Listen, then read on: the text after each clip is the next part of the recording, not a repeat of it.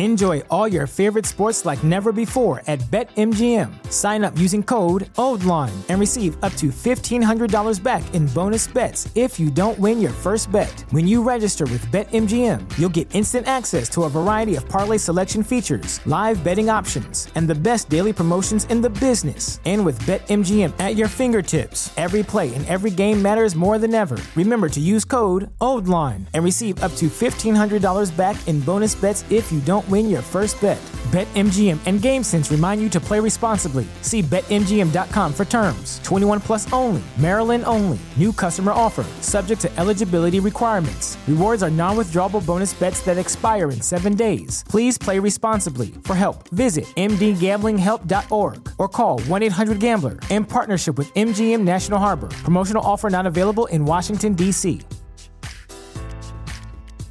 At Parker, our purpose is simple. We want to make the world a better place by working more efficiently, by using more sustainable practices, by developing better technologies. We keep moving forward. With each new idea, innovation, and partnership, we're one step closer to fulfilling our purpose every single day. To find out more, visit parker.com/purpose. Parker, engineering your success. Yes, that's the usual response. Fungi seem harmless enough. Many species know otherwise, because there are some fungi who seek not to kill, but to control. Let me ask you, where do we get LSD from? Where do you get it from? It comes from ergot, a fungus. Psilocybin, also a fungus. Viruses can make us ill, but fungi can alter our very minds. There's a fungus that infects insects, gets inside an ant, for example, travels through its circulatory system to the ant's brain and then floods it with hallucinogens, thus bending the ant's mind to its will. The fungus starts to direct the ant's behavior, telling it where to go, what to do, like a puppeteer with a marionette. And it gets worse. The fungus needs food to live, so it begins to devour its host from within, replacing the ant's flesh with its own. But it doesn't let its victim die, no. It keeps its puppet alive by preventing decomposition. How? Where do we get penicillin from? Fungus. Oh. True, fungi cannot survive if its host's internal temperature is over 94 degrees. And currently there are no reasons for fungi to evolve to be able to withstand higher temperatures. But what if that were to change? What if, for instance, the world were to get slightly warmer? Well, now, there is reason to evolve. One gene mutates, and an Ascomycetia, Candida, ergot, Cordyceps, Aspergillus, any one of them could become capable of burrowing into our brains and taking control, not of millions of us, but billions of us. Billions of puppets with poisoned minds, permanently fixed on one unifying goal: to spread the infection to every last human alive by any means necessary. And there are no treatments for this, no preventatives, no cures. They don't exist. It's not even possible to make them. Happy heresies and welcome to the desert of the real. And welcome to that clip from the HBO series, The Last of Us. It perfectly encapsulates, from a cosmic and psycho-spiritual level, what the Archons are doing to humanity, and effectively well for the last 3 years. I've included the mind virus fungi motif before on Aeon Byte. From clips of the Gnostic show Legion to the ideas of many past guests like Adrian Smith, Paul Levy, John Lamb Lash, Sean Stone, and Jerry Marzinski. These entities are real as egregores or propaganda magic. Escade says there are minor gods called Archons who can cross the threshold. Supposedly, when they enter our world, they must inhabit a human body, which is a vessel. They cannot live outside it. If we don't address the mind parasites now, humanity is doomed to become even more of a zombie species. There's probably little hope for most meat sacks worldwide, many of whom listen to this podcast. As Groucho Marx said, "I'm not crazy about reality, but it's still the only place to get a decent meal." Now, Inflation and broken supply chains make it too expensive to get a decent meal. The Archons got us over a barrel. I will know every thought in your head in just a few moments. All your memories, your senses, your fear, your suffering, all mine. Yet you of the broken places have stared into the abyss and found that rainbow bridge of Nietzsche. You eat nervous breakdowns for breakfast. You look at Jesus crucified or Odin hung on the tree and go, gee, first time here? You've been to hell so many times that Satan gave you a parking spot. You can't play God without being acquainted with the devil. Or maybe it's like what Emile Cioran wrote. We all live on the bottom of a hell where each second is a miracle. Regardless, as Franz Kafka also wrote, beyond a certain point, there is no return. This point has to be reached. Whoa. So welcome to that point of no return and that miracle at the bottom of hell. You high priests and priestesses of Hermes, the god of thieves, and Sophia, the goddess of smugglers. Welcome to Aeon Byte, officially. I'm still just Miguel Connor, your Pompidus of Gnosis. The mystery of life isn't a problem to solve, but a reality to experience. A process that cannot be understood by stopping it. We must move with the flow of the process. We must join it. We must flow with it. Our astral guest will include the mind parasites in our interview. That is Jason Horsley, who will be discussing his latest work, The Kubrickon, The Cult of Kubrick, Attention Capture, and the Inception of AI. As with all his excellent books, this is a red pill suppository the world needs, a Wetiko dispeller of the highest quality. If you're into Stanley Kubrick in any way, well, consider this the black pill suppository you're long overdue to shove where the black hole don't shine. I am in a world of shit. But that's how the Plato's Cave story goes. The spirit of the trickster tells us shadows at every corner have hoodwinked us. The Gnostic ethos tells us to kill our heroes after eliminating Buddha on the Fury Road. And it was Harold Bloom who said that the central dictum of the Gnostics was and always will be, that which can be broken must be. Whoa. To remove the mind parasites from your psyche once and for all, something must die on the cross or the tree. It's the wanting. Huh? The Buddhists will tell you, all life is pain. Pain comes from always wanting things. It's the wanting. But please keep this in mind. Your suffering, your depression, your emotional pain, and your trauma, it's all real. It hurts, and I don't like seeing you this way. That said, these painful realities, in the end, are a form of communication. In other words, there's nothing wrong with you. You are of the broken places, but you are not broken. Don't you see? Your trauma, your depression, your mental anguish is trying to speak to you in the form of a rising shadow complex. It has a story that must be heard. The shadow punishes until you allow it to integrate into your destiny. Love isn't gonna save us. It's what we have to save. Pain makes us strong enough to do it. All our scars, our anger, our despair, it's armor. Our shadow constantly communicates with us because it wants a seat at the round table. You are the heroic king who isn't seeing all of his kingdom. One of Arthur's great mistakes was that he ignored Mordred, his bastard son. Sophia's second great mistake was not acknowledging her bastard son, Yaldabaoth, as soon as he was conceived. Mordred and Yaldabaoth became their shadows, spectral dragons guarding the treasure of self-actualization.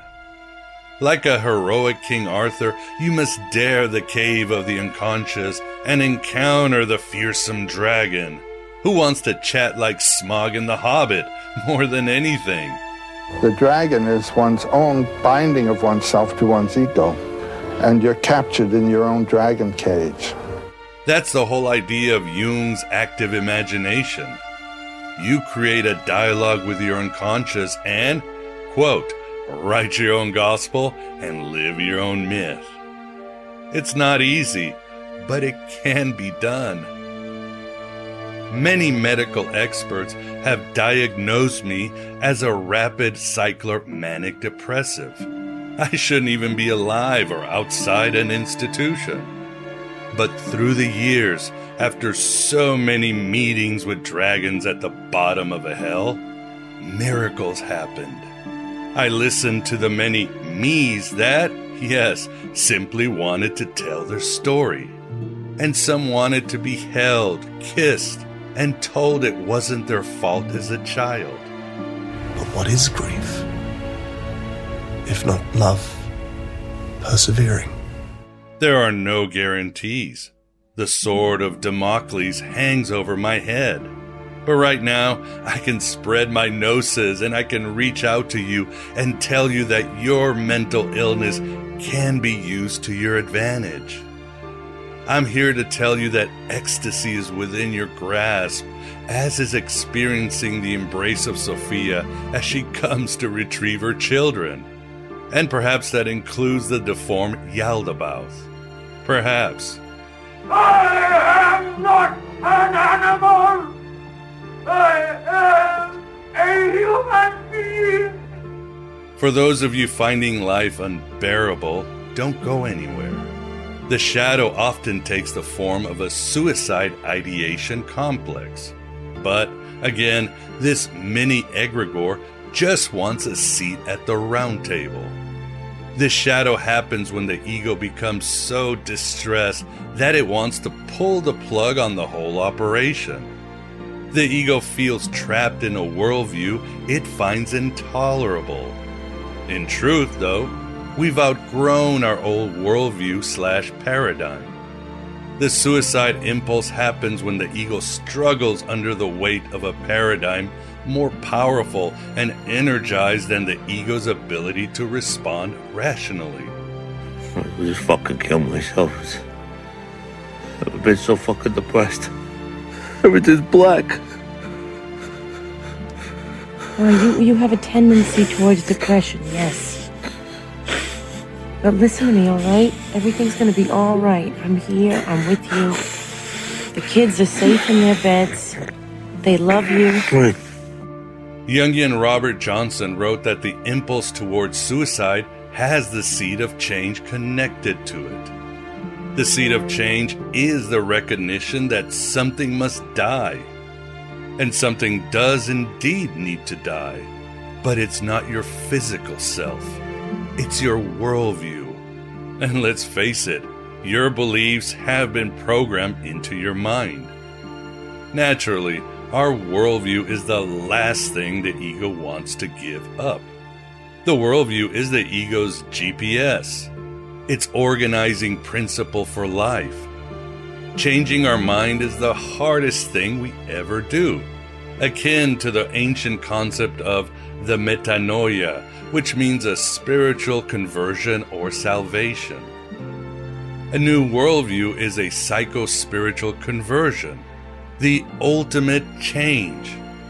So don't go anywhere, but get on the cross or tree and change your worldview. go to that Kafka point of no return. Trust me, your true self won't go anywhere except up and out of the dragon's cave. The world in which you seek to undo the mistakes that you make is different from the world where the mistakes were made. You are now at the crossing. And all these worlds, heretofore unknown to us, they must have always been there, must they not? You have a fantastic mission and purpose. I swear on my soul that you do. You are crucial to Sophia's rescue operation. Jason probably agrees, as he's written personally and honestly about his own struggles. But all together, we can eradicate the archonic fungi. Let us get closer with our interview with Jason. I always let her go. And that is your truth, Connor O'Malley. I don't want it to be there. Now it's for real. Now she's gonna die and it's my fault. And that is not the truth at all. You were merely wishing for an end of pain, your own pain. It is the most human wish there is. I didn't mean it, though. You did, but you also did not. How can both be true? How can a prince be a murderer and be loved by his people? How can an apothecary be evil-tempered but right-thinking? How can invisible men make themselves more lonely by being seen? I don't know. Your story has never made any sense to me. Because humans are complicated beasts.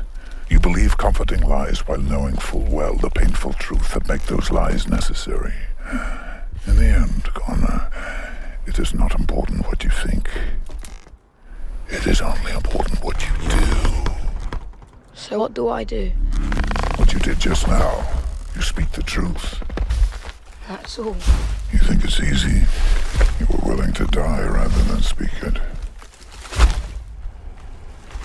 So tired. So tired of all this. And sleep. This is the A.M. Bite interview. And with us, we have the pleasure, as always, to have Jason Horsley. This time to discuss his latest book, The Kubrickon, The Technology of Evil. Jason, how are you? And thank you very much for coming on. Hi, Miguel.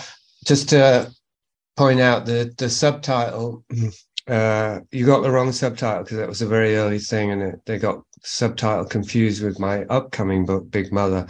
So the correct subtitle is The Cult of Kubrick, Attention Capture, and The Inception of AI.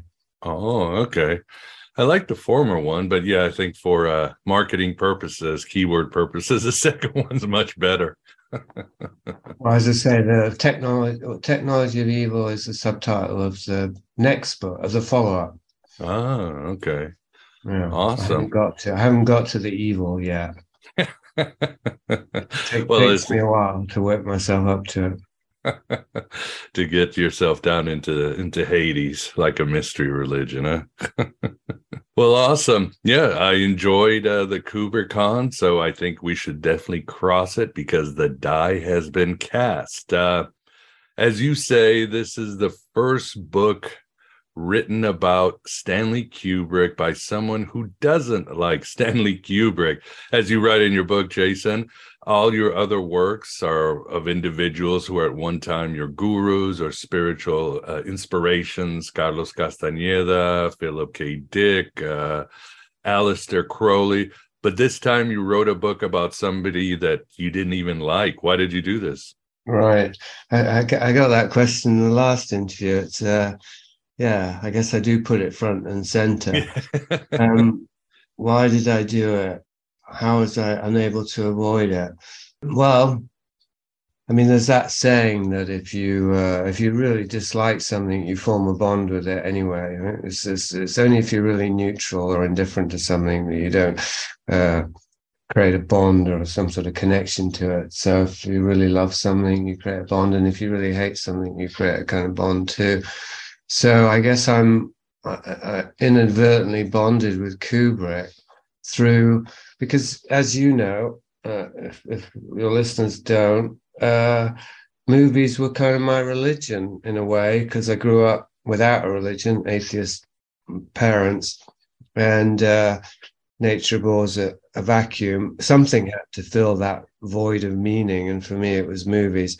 And so I loved movies, and I started reading criticism of movies and writing my own reviews and scripts and stuff at a young age in my adolescence.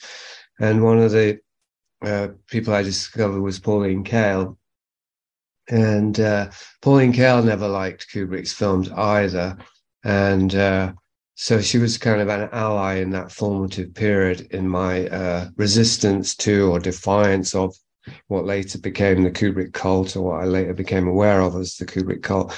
So I kind of, something about Kubrick was a threat to my emerging sensibility there, because I loved movies and I admired movie directors and I wanted to become one.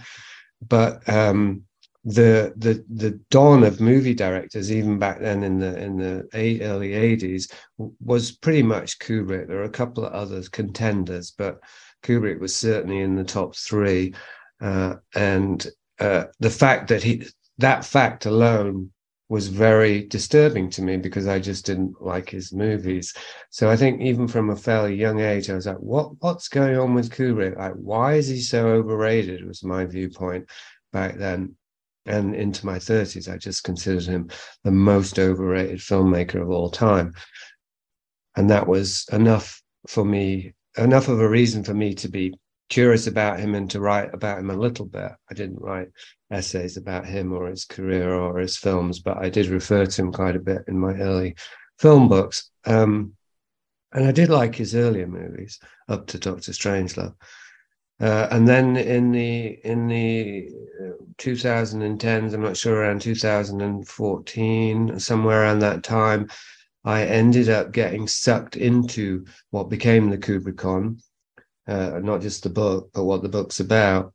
And that was a combination of factors, but I think the most important one to mention is what I refer to as the cult of Kubrick, which is an internet-based cult, as compared to the cult of Kubrick that was around even in the 80s, which was the intelligentsia and the film critics, not counting Pauline Kael, who basically adored Kubrick and thought he was the greatest thing since D.W. Griffith, I guess. But then later this internet-based cult emerged, which Room 237 explores, by Rodney Asher, that film documentary, which is all this endless, meticulous analysis of Kubrick and the deification of him in a different kind of context, as a sort of a living, visible human archon of the arts, an archon of the arts, might coin that phrase there. And I knew some of these people. You see, I wrote a piece for the Synchromystic book. And I knew various synchromystics, and some of them anyway, they held Kubrick up as their lord and master. So I had a personal stake in it at that point. It wasn't just these faceless critics out there. It was actually people I knew. And I engaged in this struggle with them to try and show them that they had been hoodwinked, that they had been lured into a trap. And that's what I ended up exploring, researching, uncovering, that became the Kubrickon. It's a great read, yeah, as you write in your book. This is the ego's dream made flesh, and it makes Kubrick a mythical figure of the satanic kind, a demiurge worshipped for all the wrong reasons. And as you write too, it's some critics even go as far as say, well, you just have to watch it twice to get Kubrick. It's like, what? You have to change your mind like Alex in A Clockwork Orange, force yourself to like him.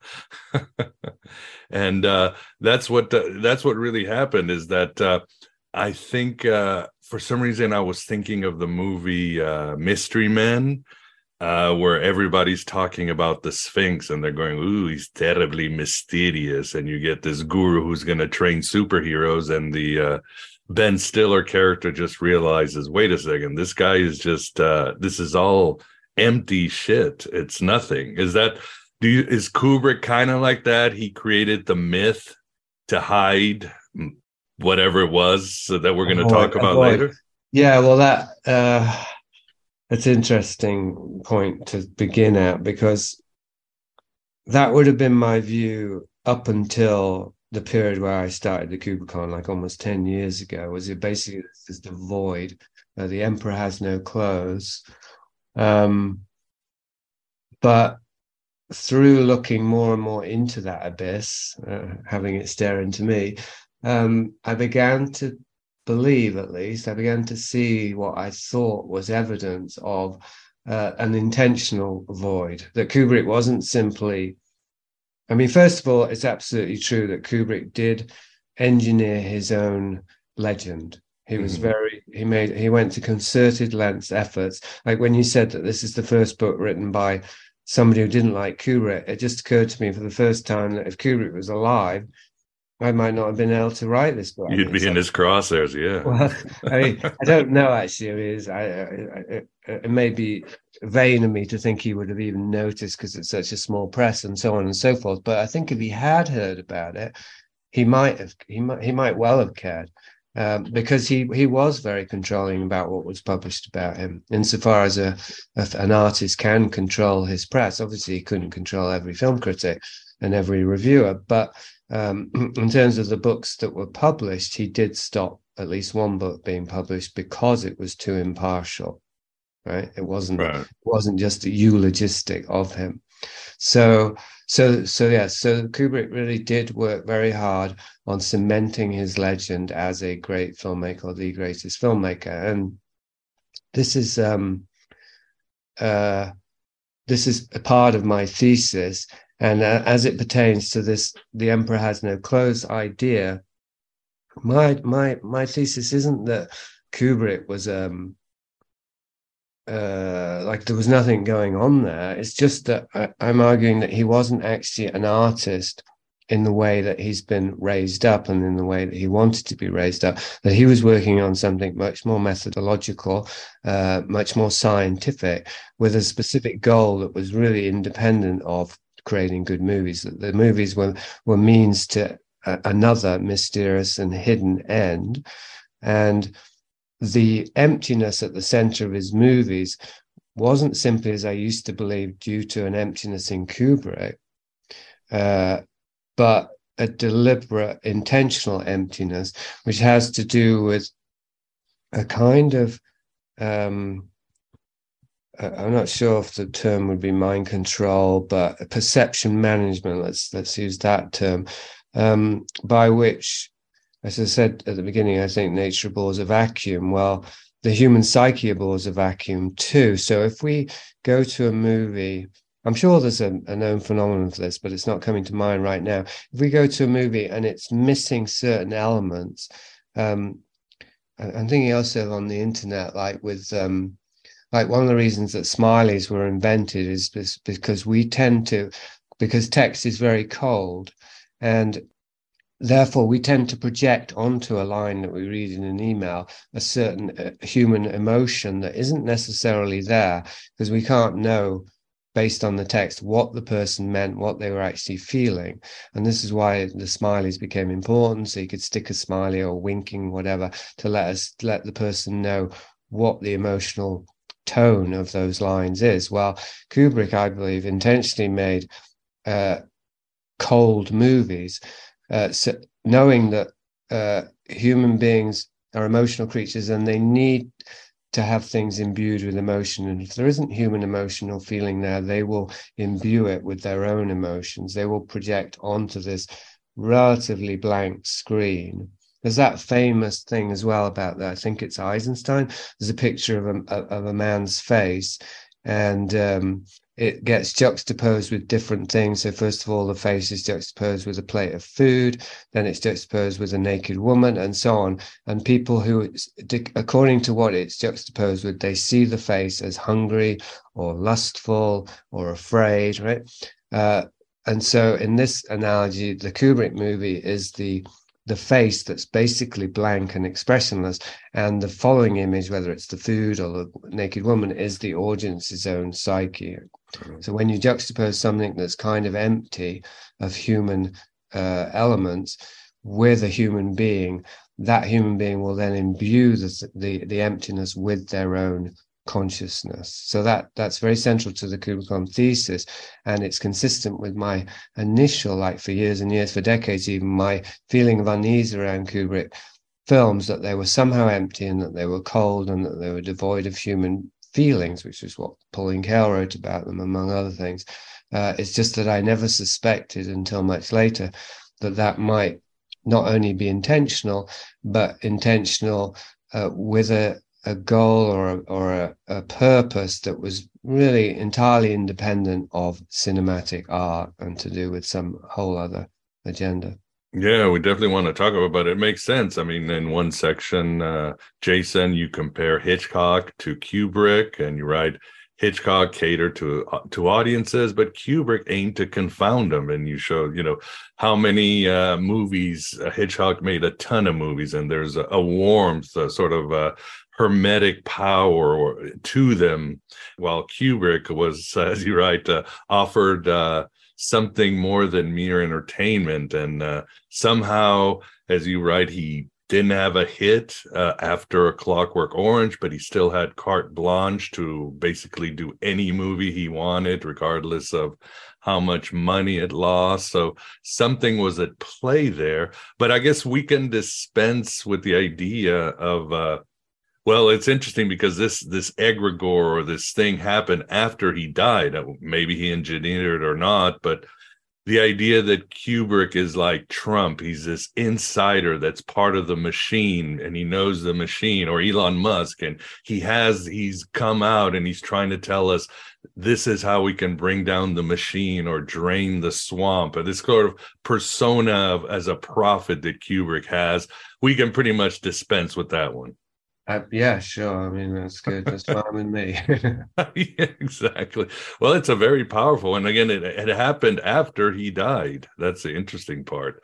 So it's like wondering, was he planning to make himself that way, or again, did we fill in the blanks looking for a savior?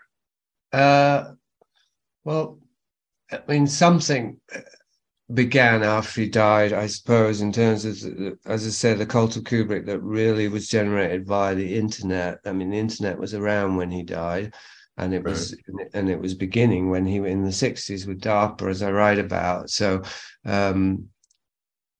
Kubrick, he was around long enough to see at least the beginnings of the success of his project, if I'm even at all right in my thesis, because I don't have any smoking gun, and I don't even really have very much hard evidence. I mean, there's some hard evidence in the book, I think, but not really specifically that he was planning to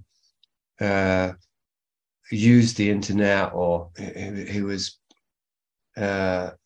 making movies that he foresaw would be somehow synthesized with the internet and the collective consciousness that informs the internet and that it hooks into the internet, as in humanity, so that both would be transformed, like his movies and his reputation and his all that would be transformed by the internet, but the internet would also be transformed via the influence of the films. Now, it's not obvious unless you look for Kubrick on the internet, but if you do, if you go on YouTube and look for Kubrick videos, you'll find a hell of a lot of Kubrick videos, and they're not just, oh my God, yeah. I mean, most of them aren't critical, as in, I mean they're not by film critics.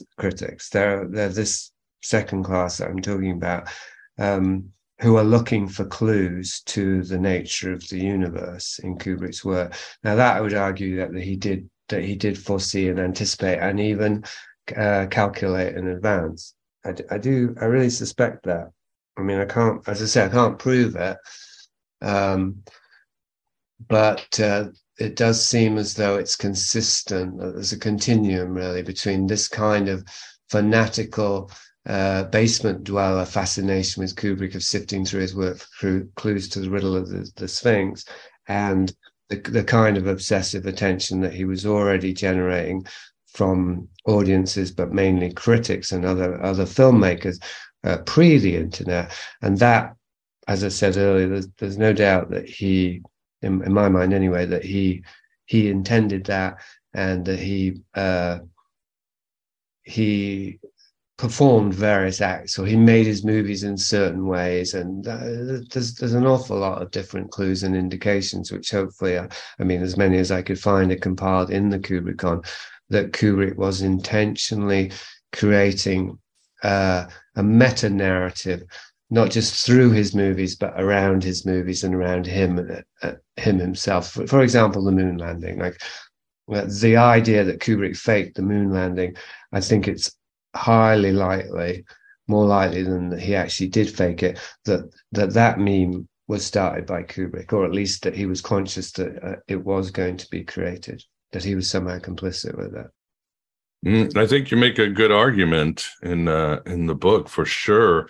And again, you and I have followed Philip K. Dick, so his idea of how technology and the human psyche can infect each other like a virus and create new things that aren't exactly positive. It would make sense that people in the 60s and 50s were like, well, we're going to farm this, we're going to herd, and we're going to breed this sort of interaction of the human mind and technology.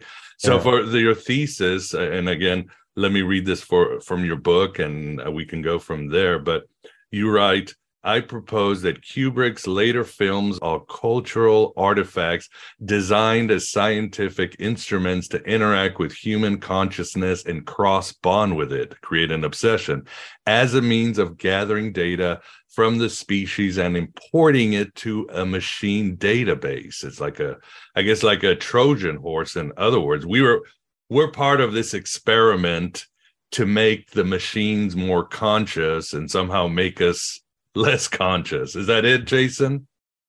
Yeah, that's it. And it is. I'm glad that you found that passage, because it'd be impossible for me to try and recreate it just through my thinking processes. Right. And it's very hard to just flatten it out like that. And you're already working on your next book. Well, yeah, I'm busy. No, I mean, I'm done with it. I thought I'd retired from writing by the time I ended up getting the Kubrickon ready for publication. So it was like a haunting or something.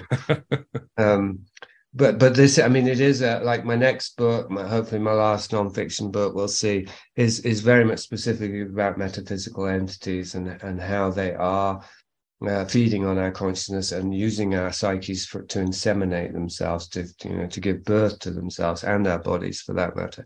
So that's why I say it took, I had to work my way up to really going into the technology of evil, and it is extremely difficult to talk coherently about the subject of consciousness as a currency, as a what's another word for that? It's more than just a medium, but something that can actually be harvested and siphoned off and then rechanneled.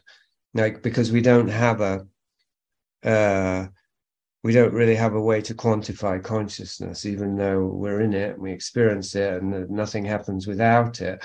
But if we look at the internet, which we do every day, I mean, if we think about or observe how we interact with it, it's conscious interaction with consciousness. Like you and I, we're two consciousnesses that are interacting through the internet. Although the internet per se isn't conscious, the internet is built out of consciousness, because every programmer that we use was built by conscious programmers.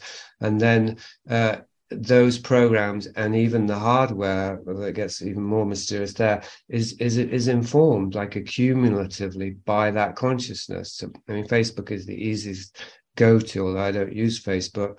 Maybe Twitter is pretty much the same. That you can see that that's a software, if you will, that has taken over the planet and that is constantly gathering more and more data. Like, it's getting more and more imbued with human consciousness by the endless interaction.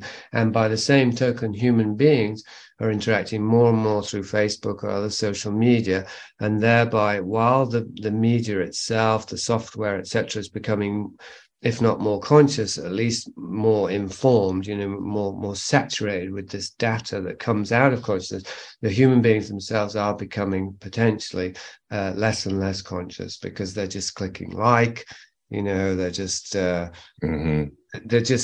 being processed by algorithms. Their decisions are being determined by algorithms more and more. So that requires less and less consciousness. You don't have to think of anything to say. Well, it's like in email as well. You start to write. I don't use Gmail, but you start to write a sentence, and the program will tell you how to finish it. Right.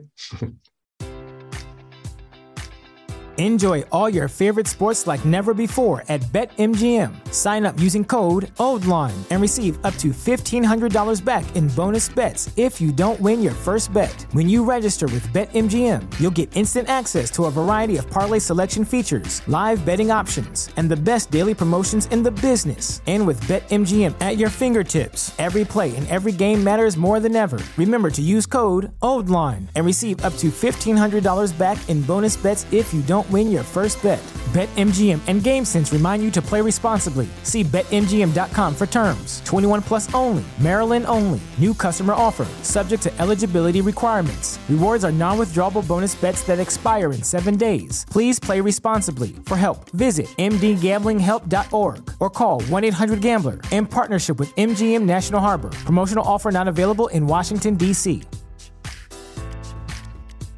At Parker, our purpose is simple. We want to make the world a better place by working more efficiently, by using more sustainable practices, by developing better technologies. We keep moving forward.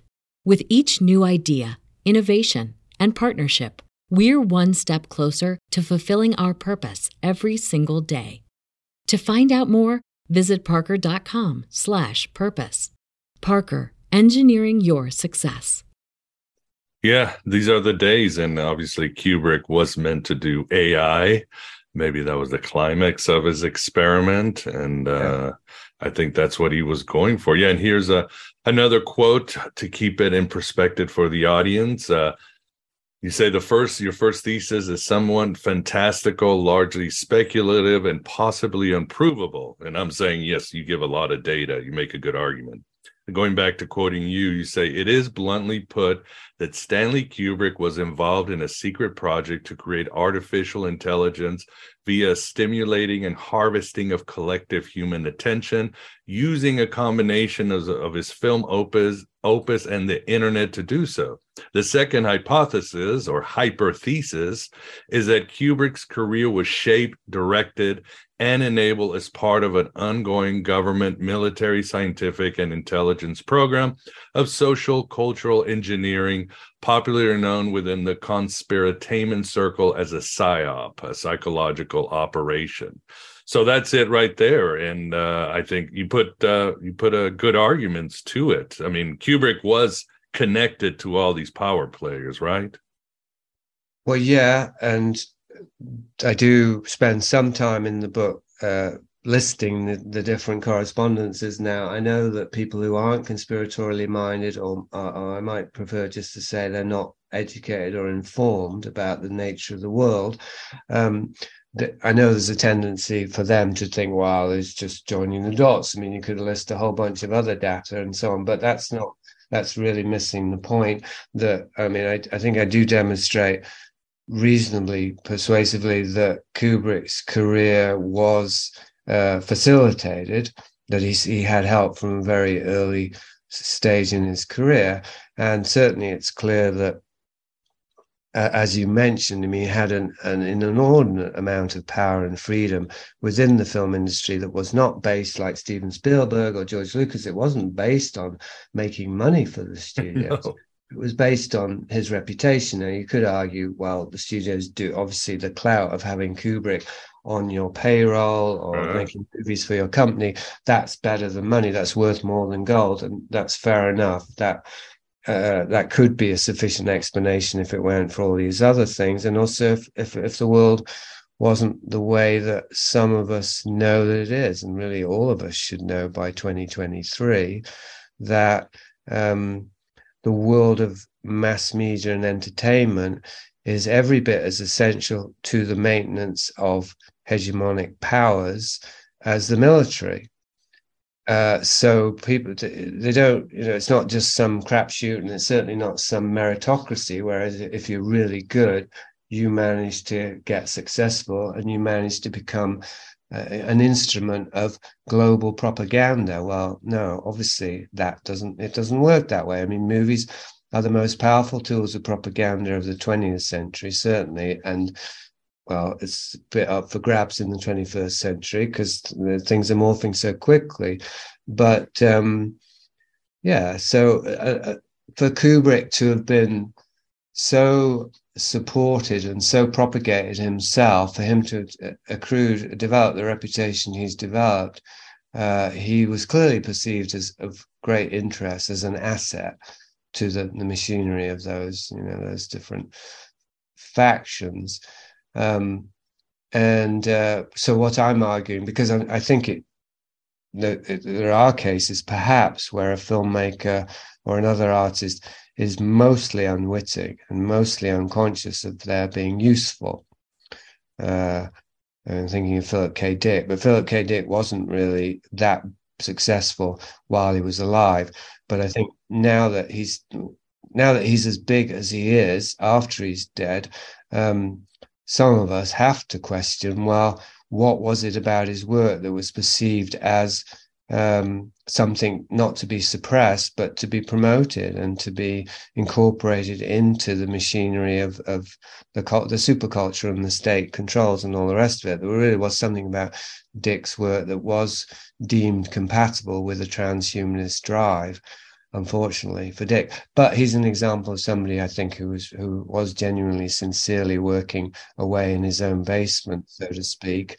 And he kind of tapped into the zeitgeist in such a way that, unfortunately, later his work was able to be co-opted. But with Kubrick, the evidence suggests that he was very much a conscious witting player, and that he was deeply involved in trying to change the world, let's say. I mean, like he was very ambitious. Nobody would argue against that.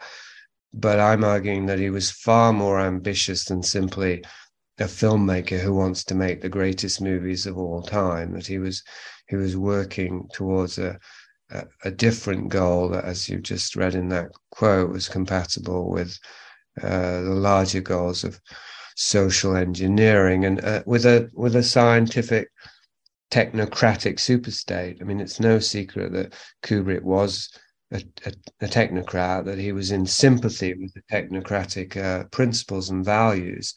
He made no secret of that. And his only film that has any kind of optimism in it is 2001, which is considered generally to be his great work, and if not, one of the greatest movies of all time.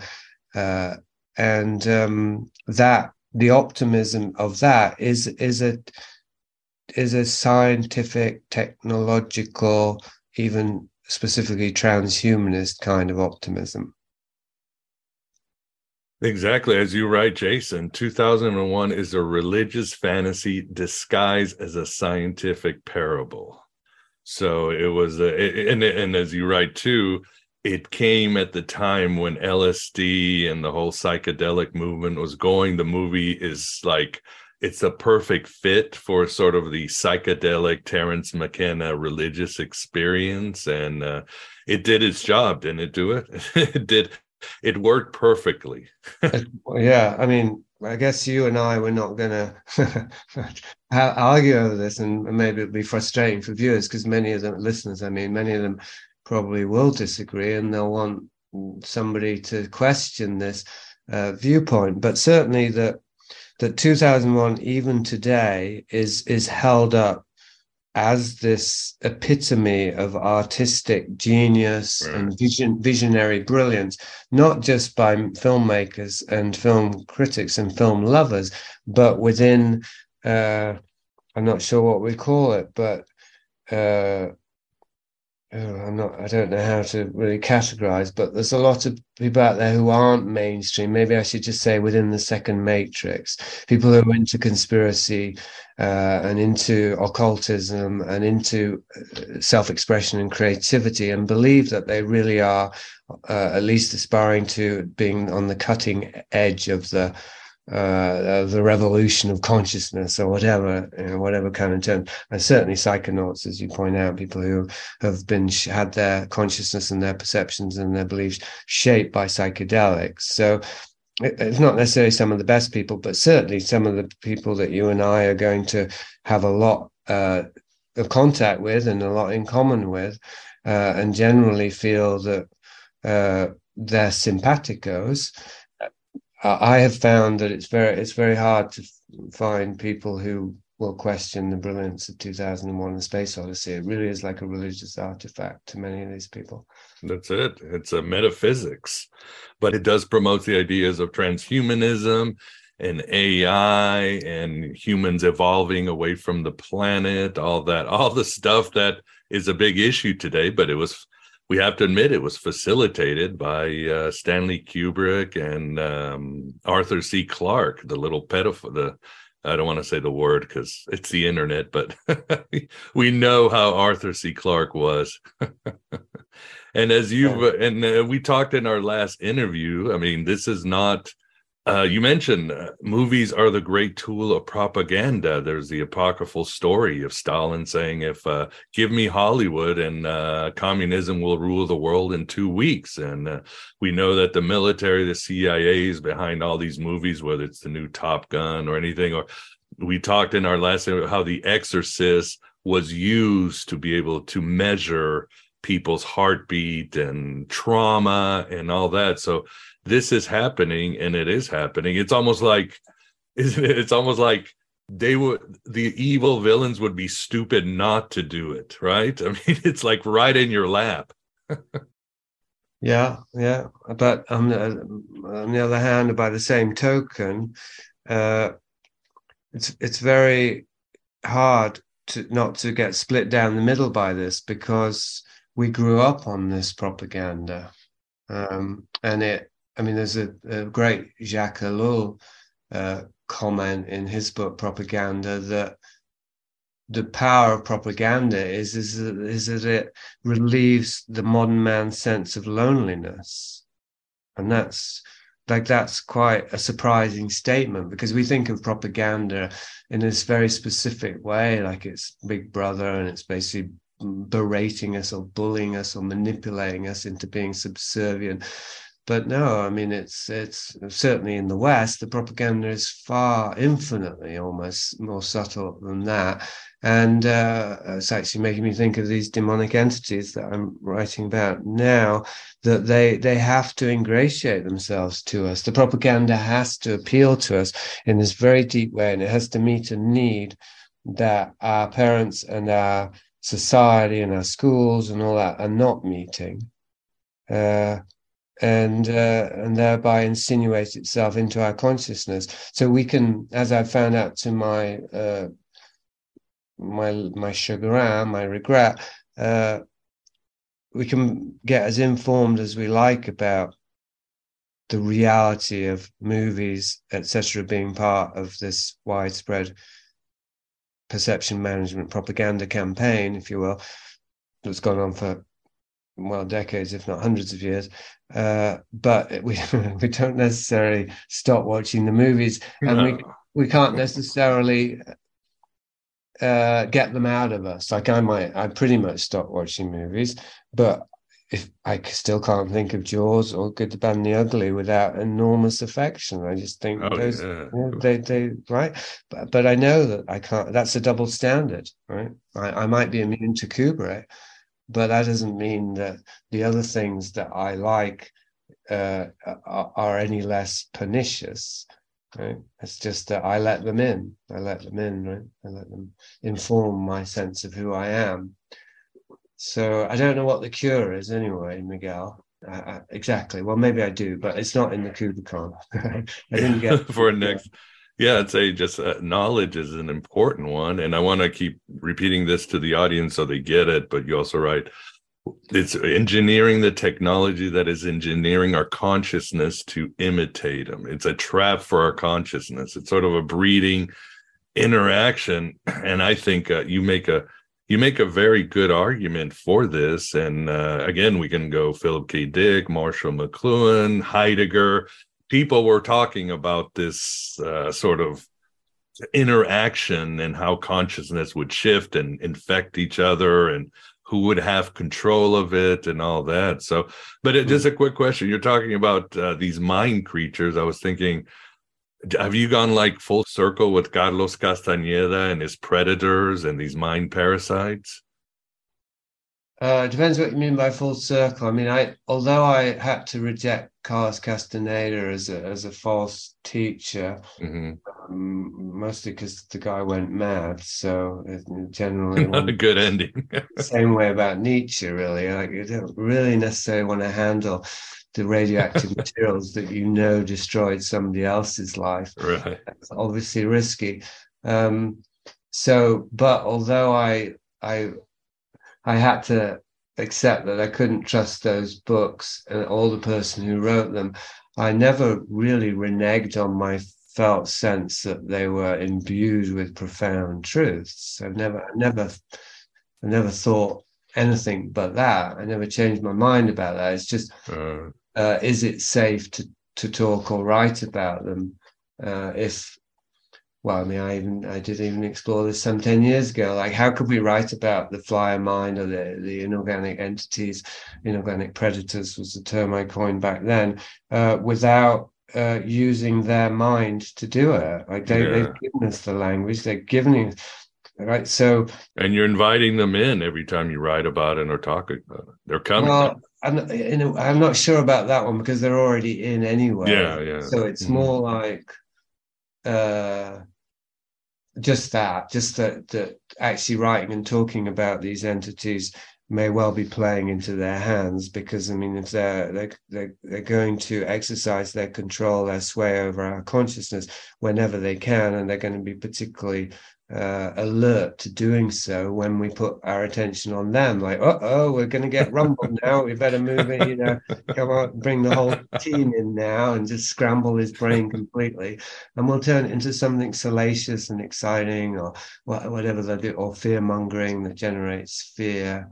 But yeah, to answer your question more directly, I guess I have come full circle in the sense that things that I feel now that I wrote and talked about prematurely in my 20s and 30s, I now feel in my 50s that not only am I ready to address them again or in a new way, but it's become imperative to do so.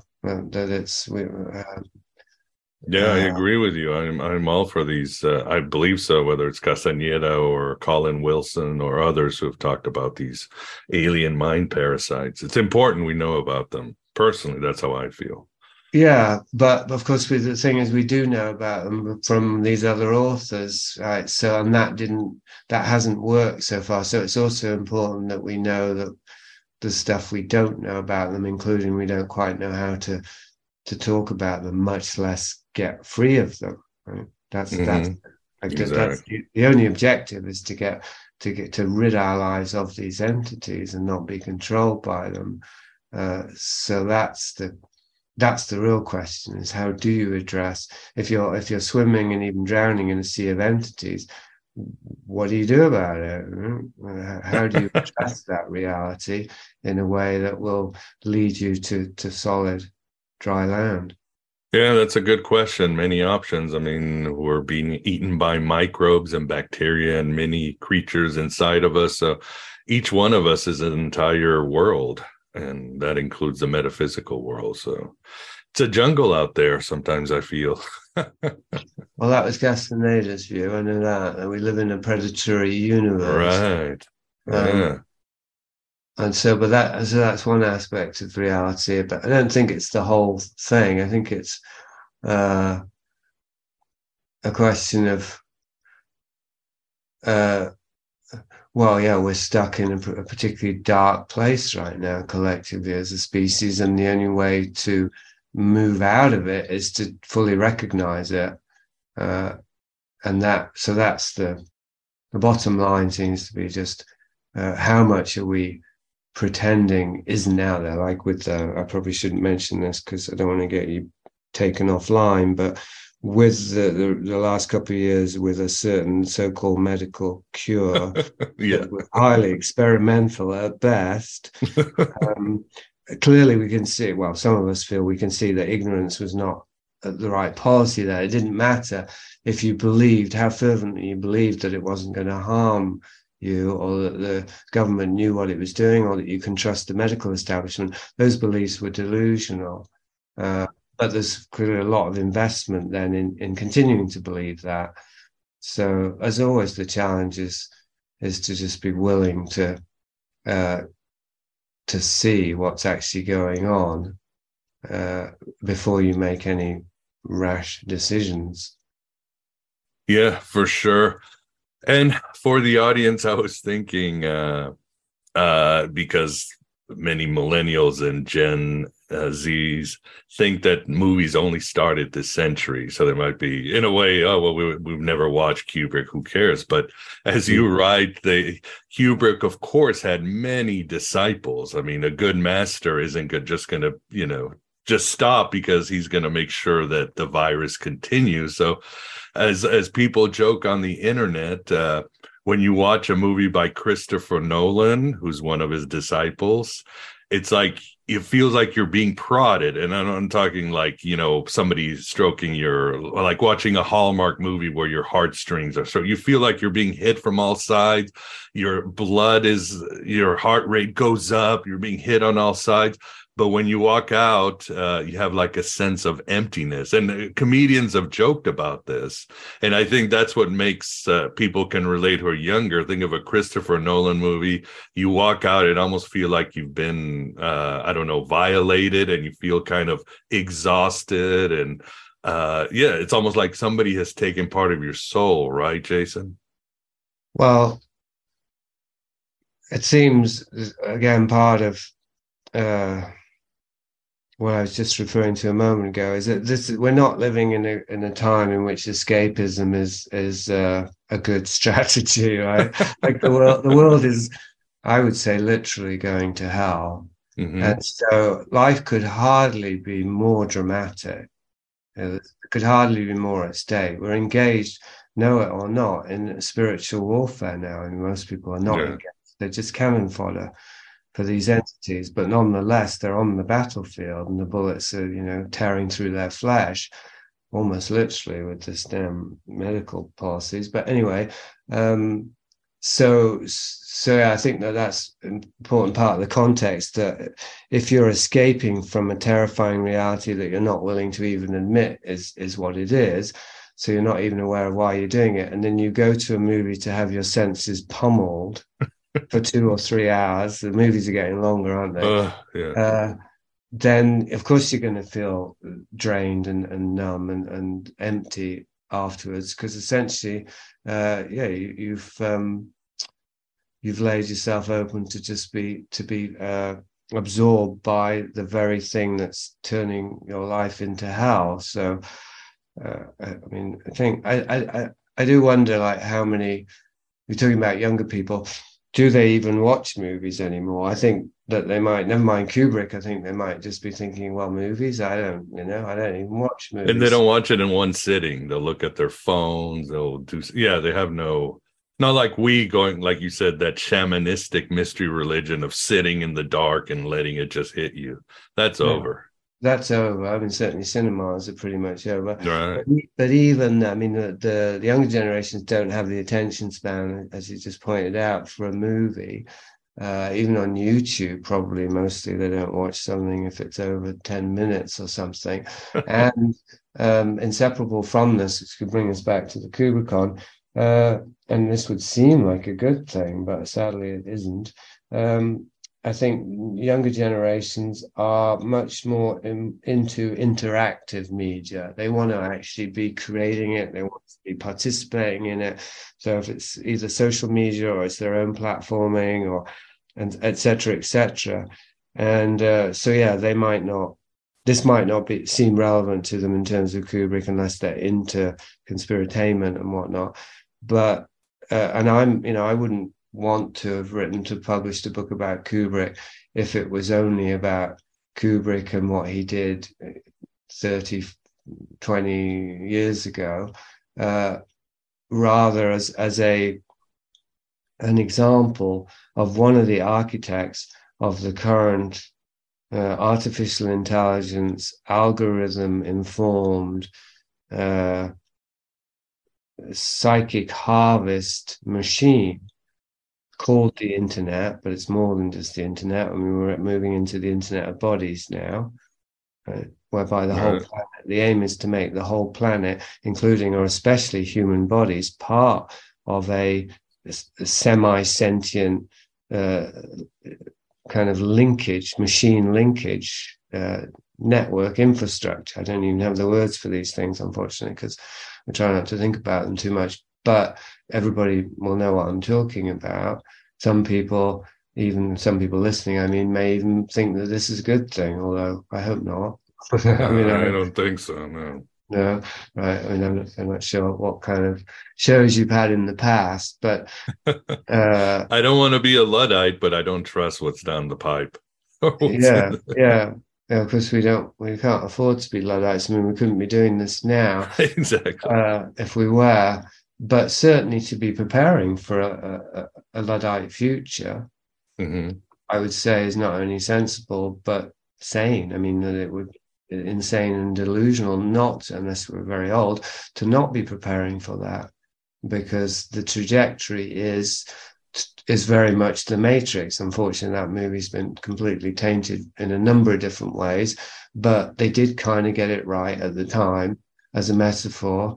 That's the future that we're headed for, as human beings being embedded into a machine intelligent structure and becoming like living batteries whose physical energy, kinetic energy is used as a power source, and whose consciousness is used to inform and enliven or animate artificial intelligence. Oh, I agree with you 100%. And yes, for the audience thinking, well, how could Kubrick do all these flops? That doesn't happen in Hollywood. You just talk about the Wachowskis tapped into something amazing, or they ripped off Grant Morrison or Philip K. Dick. That's for debate. But they have not had a hit since The Matrix or the Matrix trilogy, yet they keep getting work. So you wonder, what are they selling? Somebody's allowing them to sell something, right? And speaking of pain, I felt bad because you said you had to watch Eyes Wide Shut 4 times, and you call it Eyes Wide Shit. Well, that was a typo. A Freudian typo, no doubt. But the I is right next to the U on the keyboard. Oh, yes, it is. Yeah, and I would have to agree, because I watched the movie when it came out, and those days I was pretty much a practicing ecumenical Roman Catholic, and I thought this movie was boring. It was soulless. It was mechanical. But even later on, as I got into conspiracy and synchromysticism, I was like, okay, I like the symbology and all that, but I want to be at least entertain me while I'm watching this stuff. And it was dreadful. Do you think this movie, do you think he really wanted to do AI, or what was the purpose of Eyes Wide Shut? Or that almost seems like a big misdirection. Well, because he did do AI with Kubrick, with Spielberg. He produced Spielberg, so something got done there, although it doesn't seem to have really fit with the Kubrickon very much. That's why I don't write about it. Eyes Wide Shut, he wanted to do for decades. He kept trying to get it made, or at least going through the early steps, a number of times throughout his career. And then he finally did, and it was his final movie. And I think it is a fitting final movie for my thesis anyway. I mean, it's certainly the most demonstrably bad Kubrick movie, even if the Kubrick machinery, the Kubrickon, has managed to somehow it's like the Mandela effect. It somehow changed reality without changing the movie, but changed to create a different consensus, right? That whether this movie is now a masterpiece. I find that very alienating, I have to say. But I mean, I shouldn't, because I know that the world is a crazy place, and there's obviously much crazier things going on than people thinking that Eyes Wide Shut is a good movie. But it is useful to me in my thesis in a number of different ways, but the two obvious ones that I've just touched on being that Kubrick's spell was powerful enough for him to make a demonstrably poor movie, and still for it somehow to get hailed. Eventually, it took many years and many viewings, no doubt, for many of these critics and people to convince themselves and thereby the world that it was actually a swan song, one of his last great movies. And so what I play with in Kubrickon is that this principle or this methodology that I touched on already, that Kubrick wanted to make movies that were somehow soulless and empty, that it reached its apotheosis with Eyes Wide Shut, where he became even more audacious. And this is a bit tongue-in-cheek, I admit, somewhat tongue-in-cheek, but it's consistent with the thesis. And he thought, how bad can I make a movie and still have people hail it as a masterpiece? Because then I've really got them. There's a saying like that. If you can get people to believe something that they absolutely know is untrue, then you've got them. Right? There's nothing more. Right? They'll not question anything at that point. They've pretty much surrendered their, I won't say right, but their option to discernment. They've basically said, I don't need discernment. I don't want discernment. I want you to tell me what is a good movie, Mr. Kubrick. And I want you to tell me, Dr. Fauci, what's safe to put into my body. Right? That's the complete annihilation of discernment. And it's replaced by just blanket consent. I just consent to what the all-powerful, all-seeing eye dictates for me. It's a world of men made gods, or God made men, whatever. Right. So anyway, well, quite fanciful. But Eyes Wide Shut, yeah. So I think he did. I do think there's some truth in this, that he wanted to make each and every scene, particularly the early scenes, as tone deaf as he could. Now, the initial response was somewhat like Hale, was that he's just lost touch with human beings because he's lived in this mansion in England for so long. And I think that's definitely part of it. But I also think there's something else was going on, that he was curious about experimenting with this. Could he make scenes in which human beings didn't really act like human beings? I mean, people have said now, well, it's dreamlike. It's supposed to be like a dream, but it's not. I mean, who the hell has dreams like that?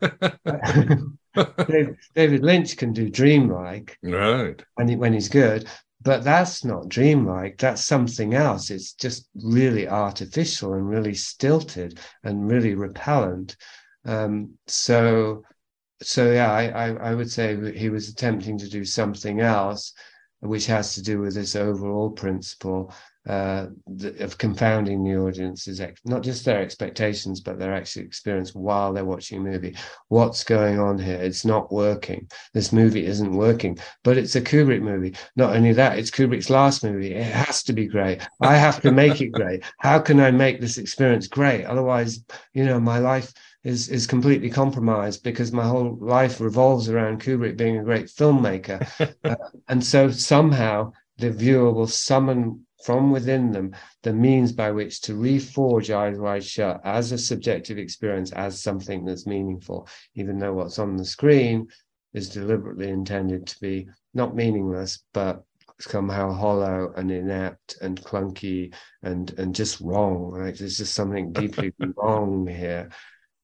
So, as I said in the book, for a movie that I absolutely have hated every time I've seen it, I've never before gone back to it so many times.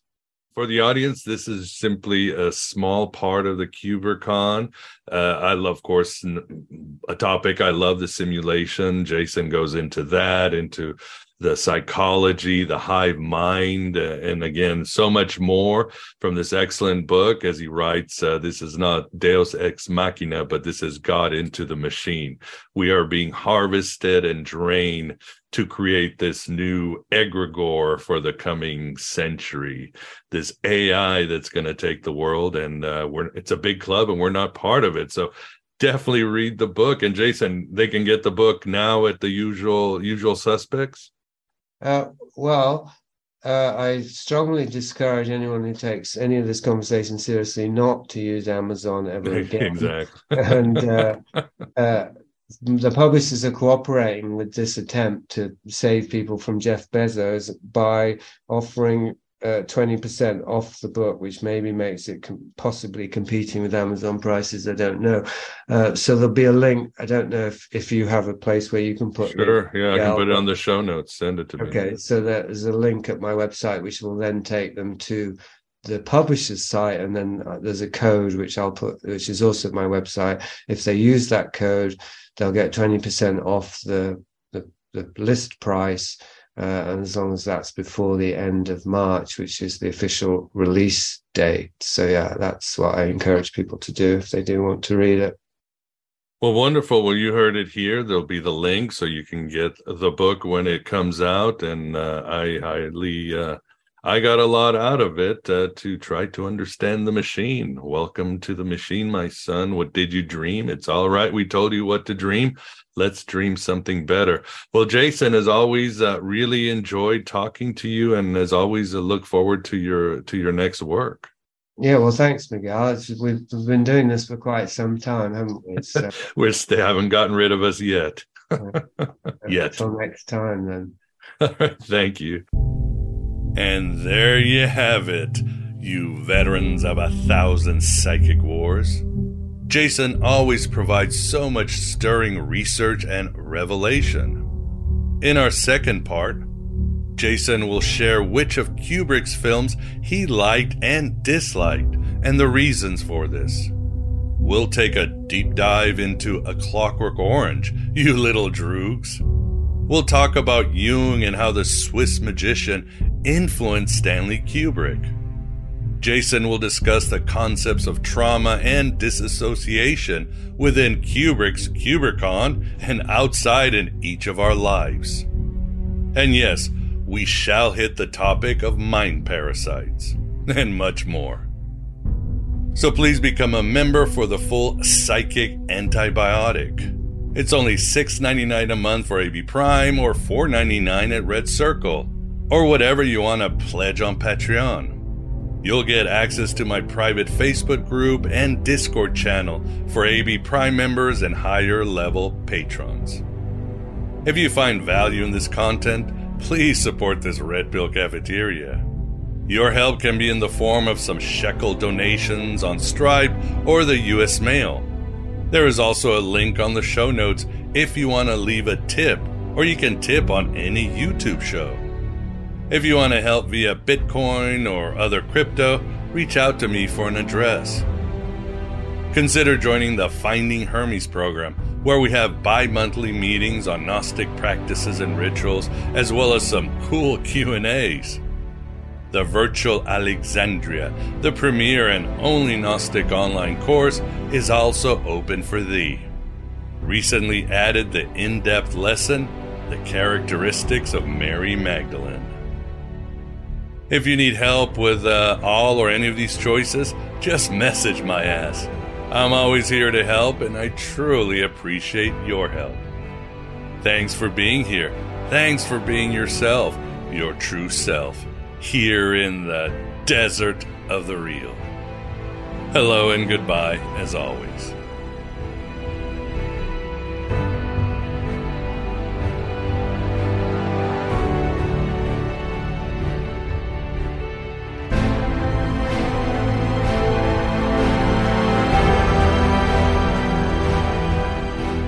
At Parker, our purpose is simple.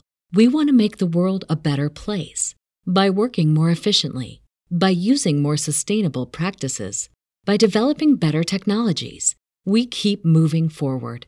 With each new idea, innovation, and partnership, we're one step closer to fulfilling our purpose every single day.